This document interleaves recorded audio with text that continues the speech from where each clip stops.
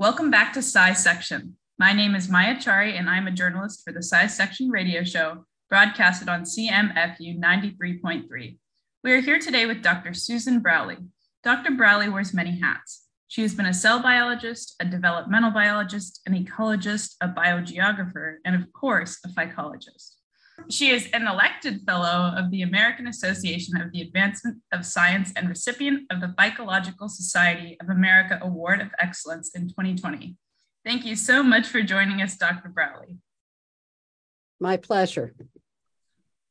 So can you give us a little bit of background about what it is that you do and study, and just kind of tell us what phycology is? Phycology is the study of algae. Algae come in different sizes. They occupy virtually every ecosystem.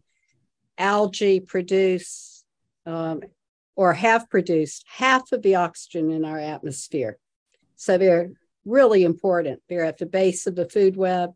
So some algae actually grow in desert crust, and they secrete things that help to hold the desert soil together. Other algae are huge kelps and make kelp forests along cold, temperate, and subarctic coastal systems. There are algae to answer almost any question you would want to answer with. And that's what attracted me to them. I know that you have a lot of interest in a lot of different fields. Algae in particular, you've talked about how it is very diverse and can help answer questions. What else kind of attracted you specifically to that field, and what was your path to get into algae? I grew up on a farm, and I was very interested in plants. Different people are interested in different things. Edward O. Wilson was really interested in ants from the time he was a boy. And it's really quite frequent that scientists will have had a passion about subgroup of organisms. All of them are important. So I was interested in plants because they support everything else. And I loved land plants. But then when I went to the sea for the first time, I fell in love with macroalgae, also called seaweeds. From that point on, I did things that would help me eventually have a career studying the algae. That sounds like a very interesting path. I know you have produced a lot of really interesting research and really impactful research on fucus and other algae, and you have made many exciting discoveries. Do you have, in particular, an aha moment or a discovery that really surprised and intrigued you? No. And here's the reason. Because becoming interested in a question, you have to test it, and you think of different hypotheses that might explain something. And so I had wonderful moments of elation when I was successfully testing hypotheses that I thought were important and getting one of the answers that I thought was possible.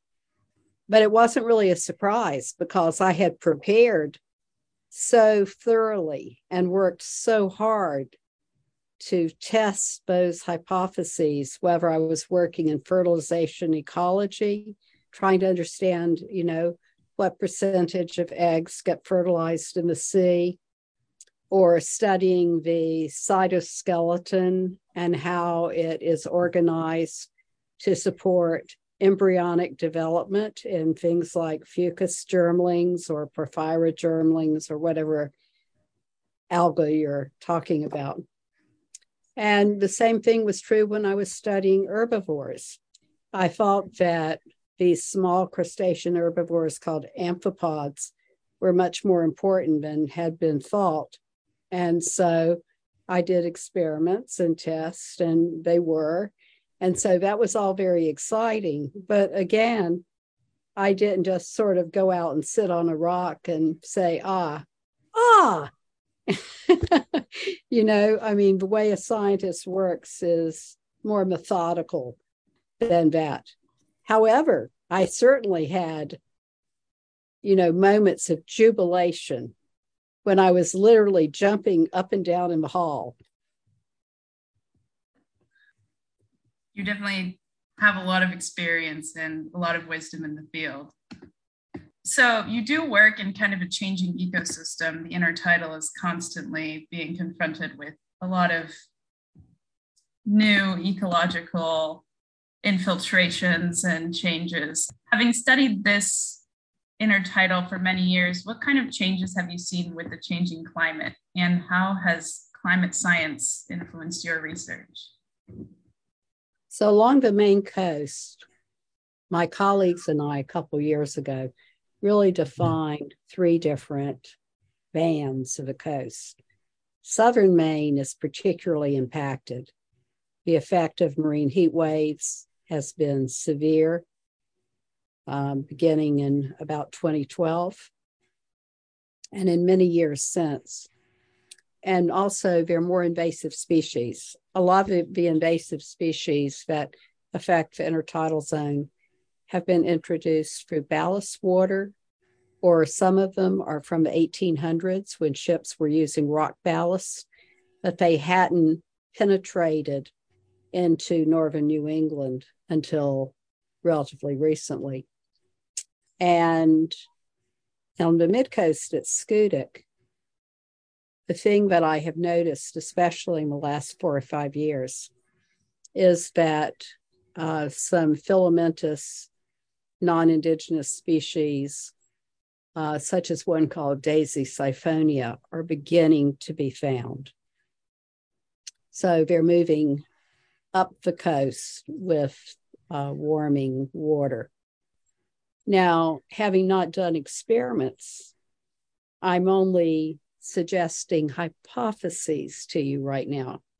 You have to think about all the sort of paradigms of what we know about what structures the shore, and then do experiments to see what seems to be causing the changes.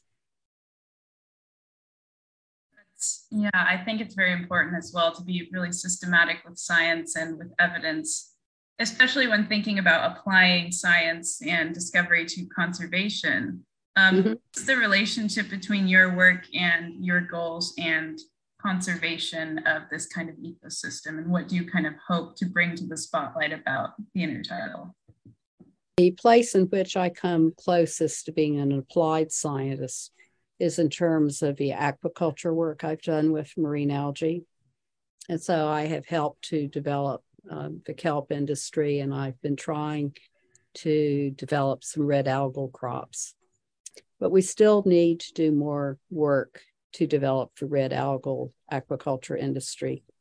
And there are 2 red algae that are particularly important. One is called dulse, as its common name, and it's eaten by people who live near the shore all over the North Atlantic. It's delicious. So in Maine, there's some wild harvesters, and some aquaculture companies are starting to grow it. But it's going to take a while to work out the best techniques for growing. And then the other is nori, the wrapper around sushi. So that's the biggest value of red algae, because they're nutritious, they taste good. There's a lot of history, human history of eating different porphyra-like algae. So I hope that will continue to develop in Maine and other places. Yeah, it seems like algae is a pretty sustainable thing to farm, and also a healthy option to incorporate into life and diet. And I didn't actually know about aquaculture and algae farming until I went to Maine and saw it for myself. So it would be great to increase accessibility and reach of that kind of thing. You mentioned a little bit about funding. That kind of brings me to another question I had. What kind of barriers in terms of funding or, any kind of obstruction of your work or your research have you had to overcome to reach your goals and achieve your accolades? I've actually been pretty lucky in terms of development of my career. And I wouldn't say that I had many blocks to that. As a student or as a young professional, the place where it got a lot harder was after I had a daughter and I was trying to work and travel, and I needed very good childcare. And of course, you love your children dearly, and so you can't just sort of park on the side. And so my daughter got to travel on scientific expeditions with me when she was younger, particularly. Here in Maine, when I would just need to go out and collect for experiments of various sorts here, Anne would often be with me.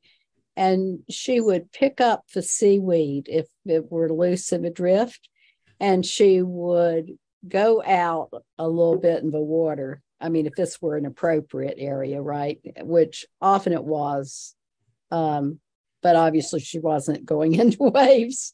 And so she would carry the seaweed and she would toss it as far as she could and to say, "Mommy, I'm saving the seaweed."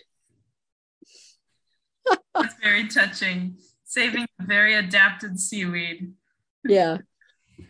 Well, thank you so much for talking with me today, Dr. Browley. I learned so much about your research, and I hope that everyone listening got a little bit of insight. One last thing that I would like to mention to the audience is Dr. Browley actually named a genus. It's called Sylvitia. It's my personal favorite genus. I would recommend looking into it.